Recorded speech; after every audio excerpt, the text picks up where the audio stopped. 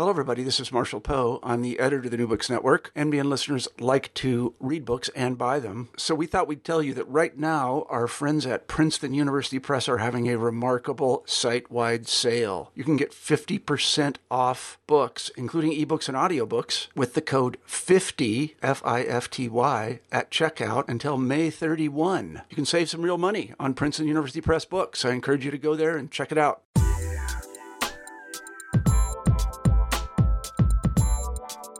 This is Laura Stark at Vanderbilt University. I had the great chance to talk with Susan Merrill Squire about her 2017 book, Epigenetic Landscapes, Drawings as Metaphor. The book is about media and specifically representations in biology and ecology.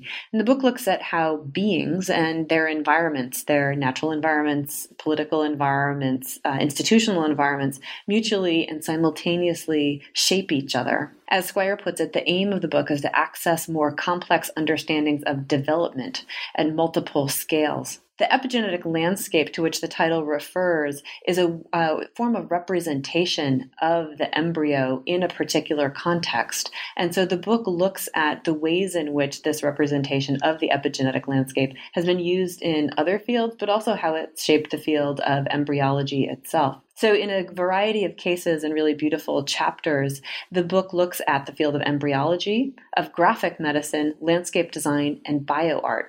I had the chance to talk with Susan Merrill Squire along with 4 students in my graduate course at Vanderbilt, New Approaches to Science and Technology Studies. Those students were Beatrice Satizabal, Leah Lamote Nacone, Henning Ander, and Rebecca Rahimi. I hope you enjoy. So, Susan, thanks so much for making the time to talk to us about your really wonderful new book, Epigenetic Landscapes. I wanted to start off by talking about what the epigenetic landscape is or was, or the many things that it was. And specifically, I want to have you sort of describe a bit the very first epigenetic landscape that appeared in the book Organizer and Gene by Conrad Waddington.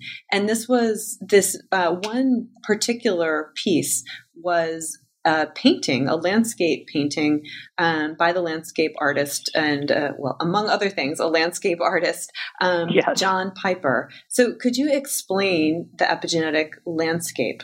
Sure. That's a lovely place to start. Waddington wanted an image that would sort of form a visual index of the way that development occurred. But what's so interesting and what got me really started on this is that coming up with an image, he decided he wanted to commission it from his friend, the modern artist John Piper. And so he asked his friend to draw the epigenetic landscape. And what we have is a lovely drawing that shows a river flowing between very steeply channeled banks and with some brambles in the foreground. And you can see the river tumbling along it. It's a very active river.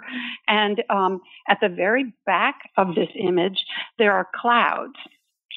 And I found it, obviously it's great to think that here's this scientist who wants an image for the new genetic and embryological field that he's creating right at the interstice of these two things, but that he chooses this image as the model. And what's even cooler about this, actually, is that when he describes what the image is for him, his description is a little wacky. It's you wouldn't think of it as a very clear scientific description. It's almost poetical. So he talks about it as, and I'm doing this from memory, he talks about the image as the river is flowing away into the mountains and the seas at the back. So it almost doesn't make sense because, of course, gravity would suggest a river can't flow up toward the mountains. And he talks about it also as giving him some kind of peace because it allows him to image something that's pretty difficult for a very stodgy kind of simple biologist to think about, but this image does it for him. So that's lovely. His description, I could read the whole description. I don't know if we want to take the time, but what he says is, looking down the main valley toward the sea, as the river flows away into the mountains, it passes a hanging valley, then two branch valleys on its left bank. In the distance, the sides of the valleys are steeper and more canyon-like. So that's the image of the first one. That's the first image. The image then, and I don't know, are you okay with me just going on into the other images, or do you want to stop with that? Well, let me just ask a quick follow-up question, and then Sure. I'd love to hear about talk a bit about the other images. And the first thing to say also is that Waddington, of course, was the one who really came up with the term and the concept very early on of the field of epigenetics. Thank you. Yeah, absolutely. In its sort of a version of its present day iteration. And one of the things that you really nicely observe and sort of pull through the whole book is that Waddington himself had not only interest but training in fields other than what are conventionally thought of as sort of the mainstream biological or life sciences, and that this sort of interdisciplinarity is absolutely key to being able to think in ways that sort of open out to forms of plasticity and diversity in biology. And so the issue of interdisciplinarity and reading this book as a critique of narrow disciplinarity, which you also see, I think, as I feel like you're showing that you can see the narrowness of disciplinary thinking that is possible by reading this landscape image as a critique as well. So I just wanted to flag that and have you talk about the other iterations of the epigenetic landscape. Sure, happy to. And thank you. But you totally nailed what I'm working at in the book, so I'm very happy. You're absolutely right. So what's interesting is when the next epigenetic landscape image is created, Waddington has moved away quite a bit from the artistic, very kind of poetic, artistic visual image of the first, and we have something that looks much more schematic. It's a ball on a hill, and it's done in a sort of line drawing. It almost looks as if maybe it's been engraved. We have been unable to find the person who did it, but it's a ball on a hill, and the hill has channels running down it, and the sense is that the ball is going to roll down the hill to the bottom of those channels. And so there we are with a pretty cut and dried, pretty abstract image of what is intended to be either an embryo or a totipotent cell on the top of its cell fate. In other words, before anything has happened. So the gravity there stands in for the passage of time, which is interesting, since as the ball rolls down the hill, it rolls into one channel and another as it's deflected from the various influences on it. And again, that it's meeting in time, even though it's represented as gravity in space.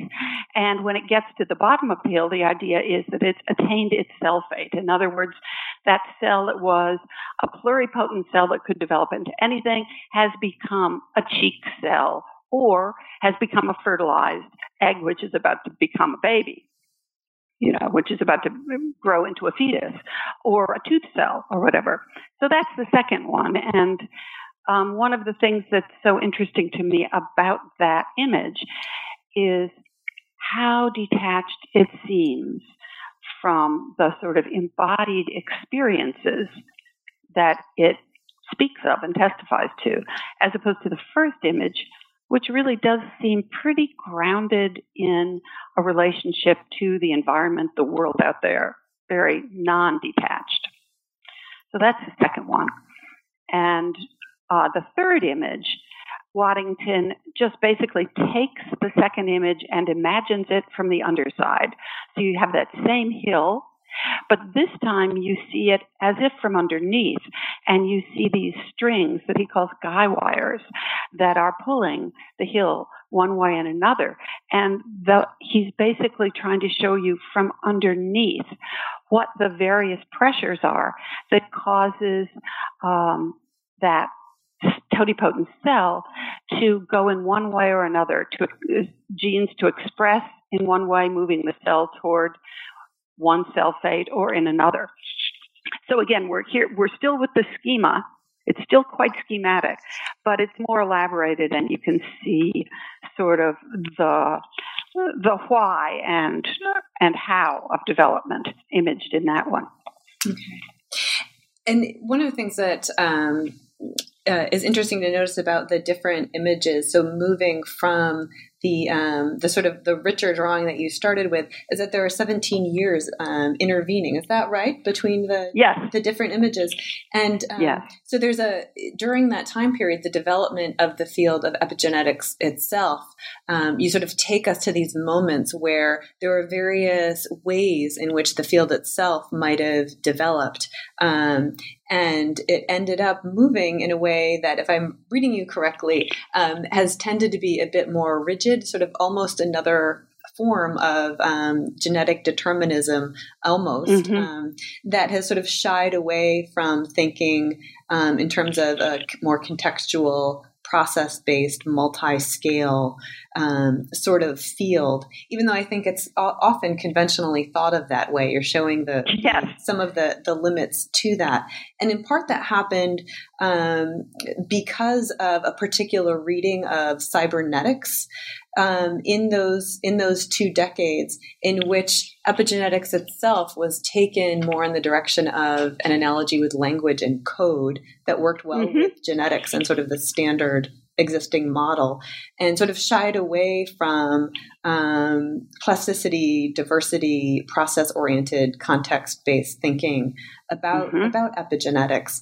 And you sort of capture the things that sort of go missing in the field, and that you see also go missing when you move from epigenetics into landscape architecture later in the book, to think about biology and ecology together.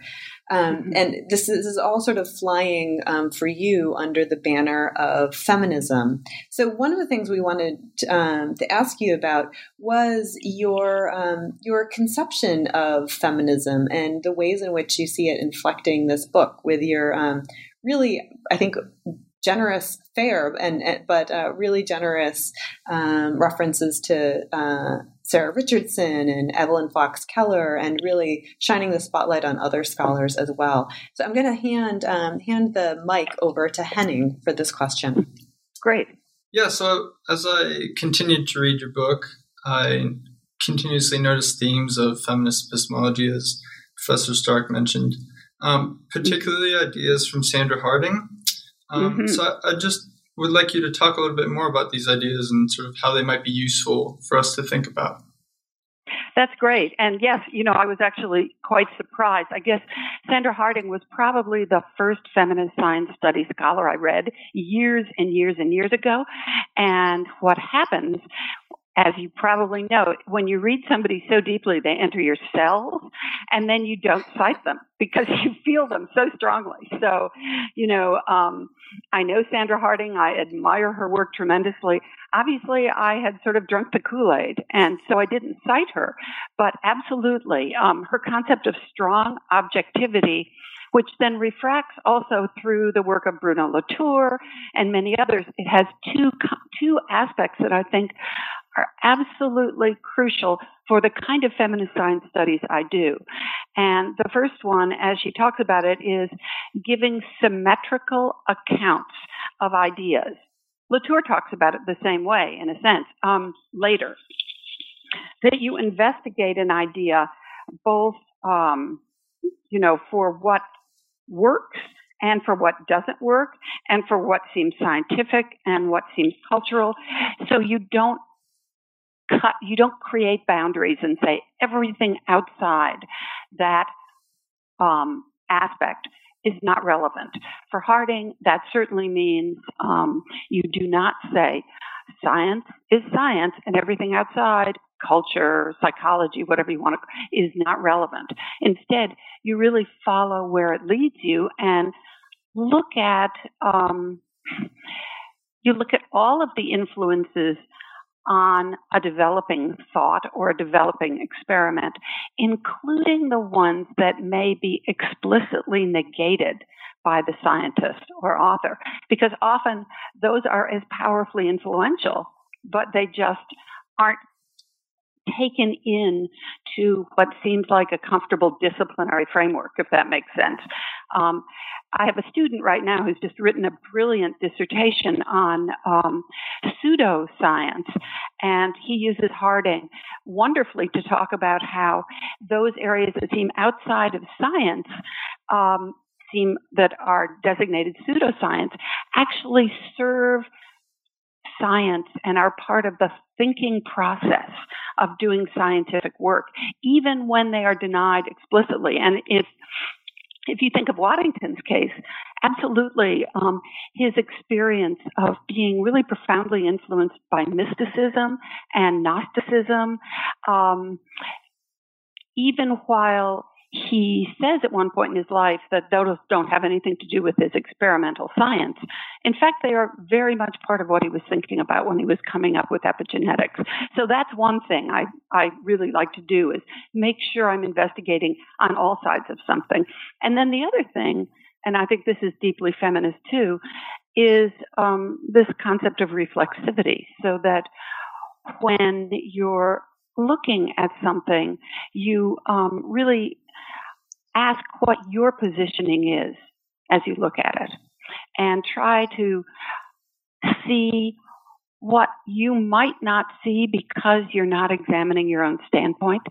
Donna Haraway makes this point, extends this point beautifully, as does Evelyn Fox Keller. So I think I had a really early, before the book came out, wonderful interchange with Sarah Ahmed about this, when she was saying, well, feminist science studies scholars are too devoted to men. They're not sufficiently devoted to the women in the tradition of science.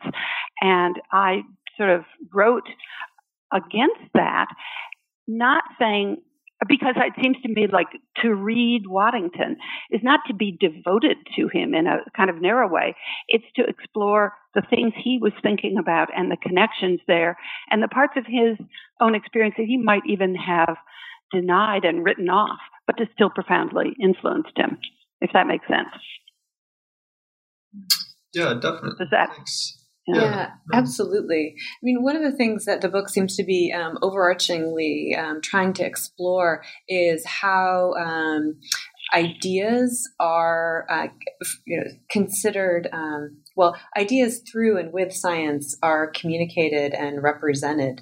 And the ways that this is done outside of language, even in sciences that are, even if they're not formally acknowledged. So even thinking about the epigenetic landscape representations, that the science and the landscape itself, the production of it, the communication of it is tactile, it's sensual, and not necessarily linguistic, and sort of encouraging us to think how this operates in fields outside of the formal sciences, but also within the formal sciences as well, in ways that might not be totally acknowledged. Yes, if I could just say one more thing. Actually, I wanted to say the other thing that the epigenetic landscape has is ambiguity. And it's plasticity, yes, but it's also ambiguity. It's not easily pinned down. It exceeds its representation ambiguously. On that note, could I have you just riff a little bit on metaphor, which is sort of a really important, it seems like, methodological orientation for you? Oh, yeah. We all know and love Emily Martin's wonderful The Egg and the Sperm, right? Yeah. The idea that metaphor constructs what you see, and that metaphors are ways of thinking. We think with metaphor. And so, and Susan Sontag says, oh, no, we can't have metaphor. We need an exact science, and illness is metaphor. We should eschew all metaphor. But in fact, metaphor is the engine of scientific thought. And that space between an exact representation and a metaphoric representation, that's the place where the thinking happens.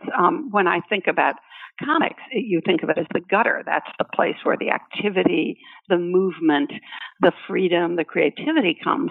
But metaphor in general is a powerful engine of scientific thought. And Waddington knew that. And I think scientists today know it as well. So, the idea that language has authority. Actually, I think authority is not the important thing as far as science goes.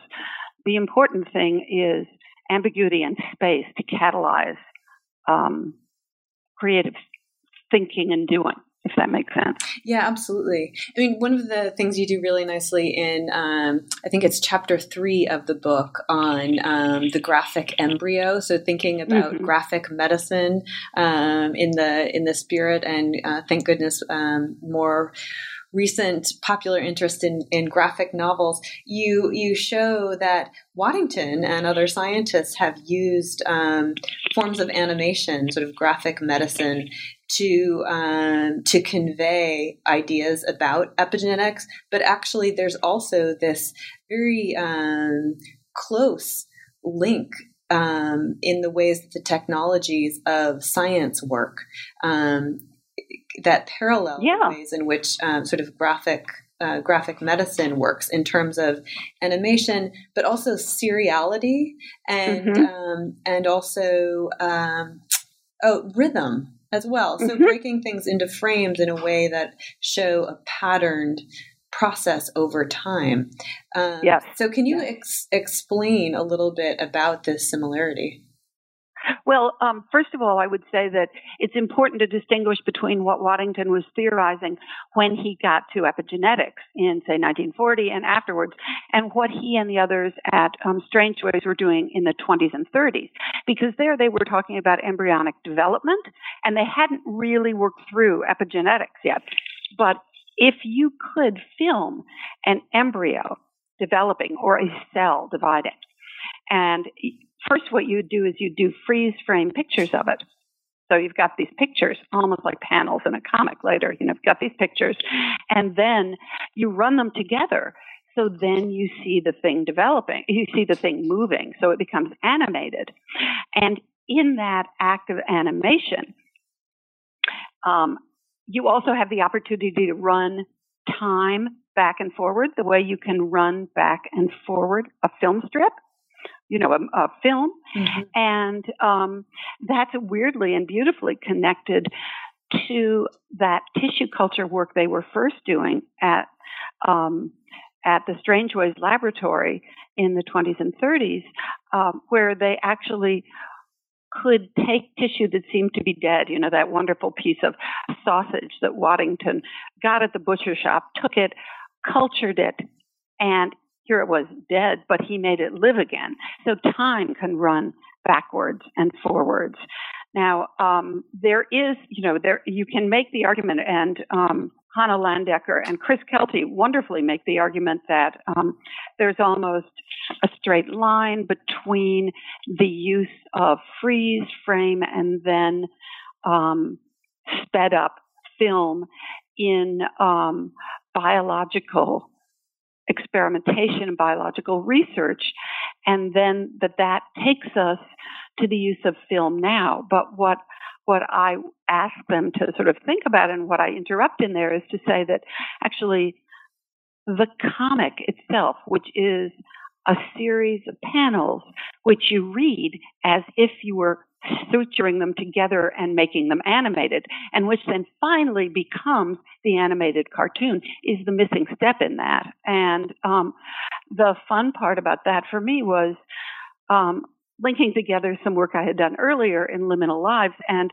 realizing that when the scientists at the Strangeways Laboratory in Britain, just during and right after World War II, or before, during, and after, were working with film, they were doing it partially because it was good for them in terms of getting monetary support for what they were doing and getting publicity. Mickey Mouse had just come out, and they, in the poems they wrote, they were very explicit that they needed to imitate Mickey Mouse and his gait. In other words, this animated character, in order to get support and interest in their scientific research on tissue culture and embryonic development. How cool is that? I love it.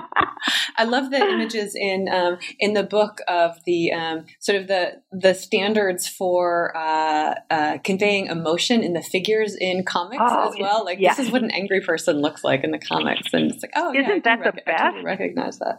Yes. Yeah. So your work on the graphic embryo, I just want to signal, reads as a really nice conversation with Kelty and Landecker about their history, and you sort of showing how we sort of can also think in a different and really importantly different direction about the history they give. And then also a conversation with Nick Hopwood and the Cambridge group, who were doing a lot of work on the history of visualization and the embryo as well, and your own involvement with that group and conversations with them about even in our own field of history, sociology, anthropology, humanistic studies of science that are chosen to be left in and left out. And then also, I'm really glad that you mentioned your previous work, Liminal Lives. So thinking about Waddington in the earlier period, people working at Strangeways, and then also your other really, I feel like, important book among your many books that are flowing through this chapter is the Graphic Medicine Manifesto. Oh, yeah, thanks. we just wanted to continue to think a little bit more about graphic medicine. And here I'm going to hand the mic over to Beatrice. Okay, great. So you present us with several images besides Mickey Mouse of graphic comics. And can you tell us what values they would obscure and highlight of the field of epigenetics? What values they would obscure? Yes. I'm sorry, and how they would represent epigenetics? Is that what you're asking? Okay, sorry, I'm having a hard time hearing, I think. So the values that these comics would obscure. Well, I suppose I don't think of them as obscuring values. I think of them as extending and embracing additional values. But I suppose you could say if there's a value that's being obscured, it's the value of singularity, precision, and autonomy. Singularity and precision being the representation of something scientific, like, an embryo is an embryo. We know what that is. We can stage it. We know exactly where it belongs.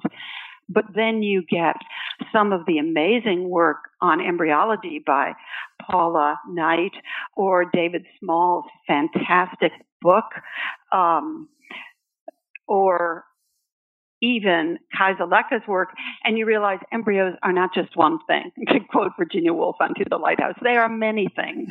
And one of the things they definitely are is contextual, and they have meanings that extend beyond the merely medical or the merely scientific, or I would even say they connect and they expand what the medical purview really should be. To be thinking about the embryo, to the woman carrying it, to the environment in which it's coming into being, to the community which might receive the embryo as, figuring aspects, say, of disability that have powerful community. Once the embryo is born, people with disability waiting for that embryo with disability to be out there and be part of that community. So I'm not sure if that helps, but that's sort of a start. Tell me what you think about that. Yes, that's great. Okay.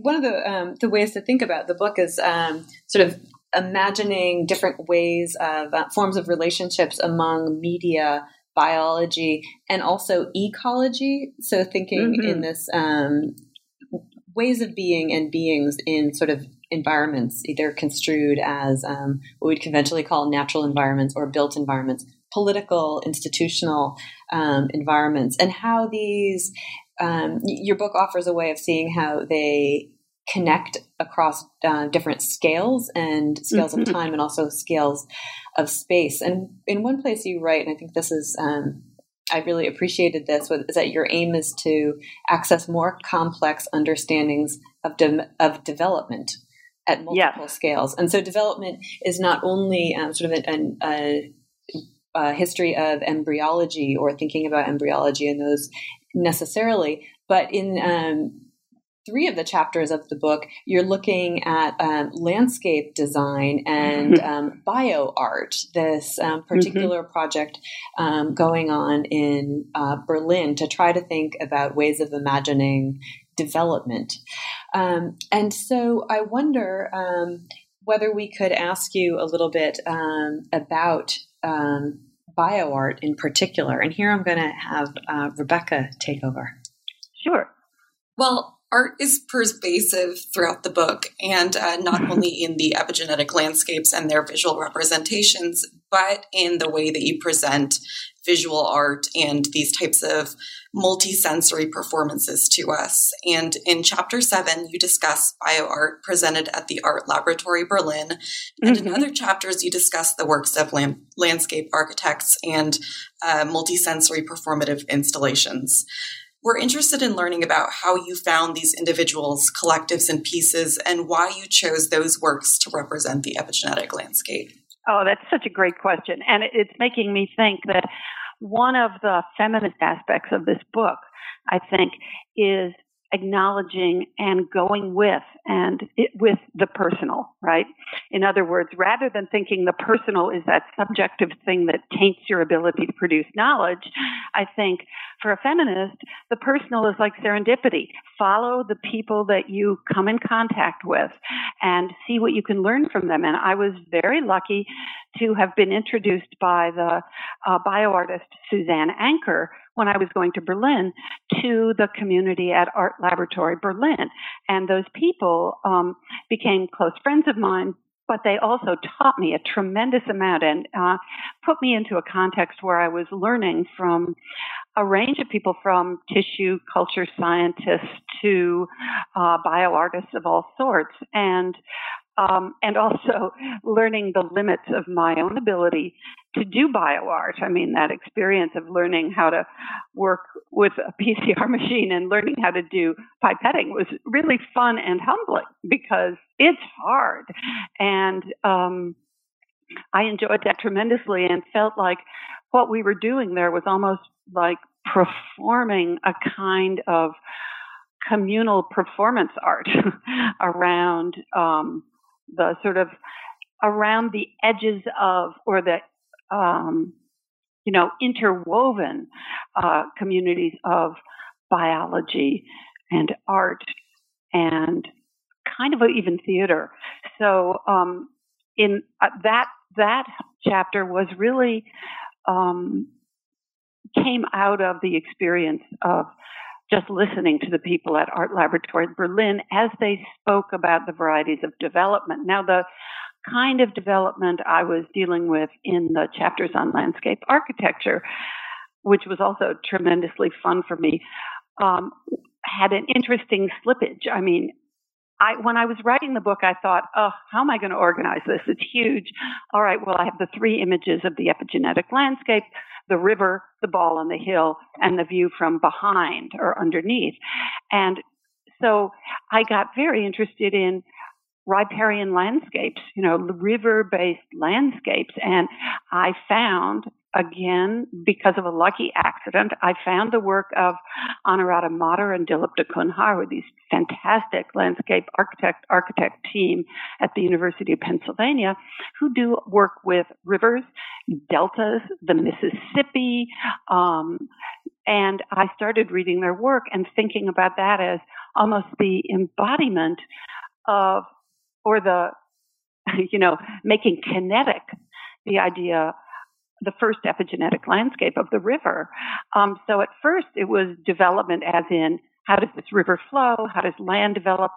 But then it became very clear that in their later work, Mater and da Cunha were also talking about development in the economic force, the idea of bringing development to the quote-unquote underdeveloped world. And what I found so powerful about what they do is that when they are looking at a river delta and discovering that the act of mapping that river does violence to the actual ebb and flow over the course of a year of that water, that is connected to the violence that's done in multinational development when people come in, when a country comes in, when England comes into India and decides that they're going to rationalize what's going on with its landscape. And so I was just so interested in the sort of slippage of the idea of development from something that is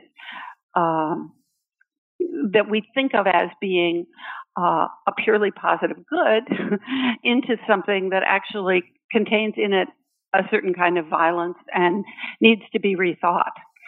I didn't do as much as I would have liked to do with the idea of a forcible teleology of development, the idea that even when we're talking about embryonic development, there's a teleology and there's an outside of that. But recently I was talking to Rosemary Garland Thompson, who is a disability studies scholar, and we had a long conversation about the idea that the normate development of an embryo is itself a violent teleology because the embryo could develop in another way. So that's connected too. Yeah. One of the things that I want to signal for people who haven't read the book yet, but I hope will soon, is that in the chapters on landscape architecture, you nicely tack back to some of the conferences, conversations, and these sorts of things that Waddington was having in the field, that where you had options, sort of ways to go and ways of thinking in a scalar, contextual, process-based thinking about the embryo that then gets pulled, maybe not directly, but through images and through the different readings that people were doing, gets pulled into other fields. Thanks. Yeah, including landscape architecture, and the sort of the issue of I can't remember whether it was talking about Jenks, the landscape designer, but thinking about creative misfits. And here, it's Ian McHarg, I think. Yeah. Okay. Yeah, Ian McHarg. Yeah. And I, on this point, I wanted to ask Leah to take over to talk about how to think about scientific models and what she was thinking of as outsider consciousness. Oh, great. Yeah. Go ahead. Sure.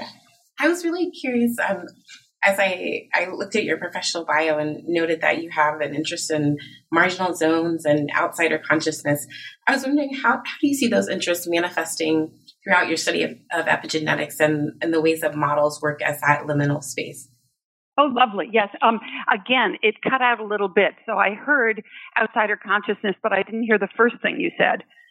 You said interest in marginal zones. I was marginal zones, yes. Right? Thank you. Yes. Let's see. So the question now, since I went back to that, now I'm having a hard time remembering. So what you're asking basically is, how does my interest in marginal zones and outsider consciousness come into my interest in epigenetics? Absolutely. Okay. Good.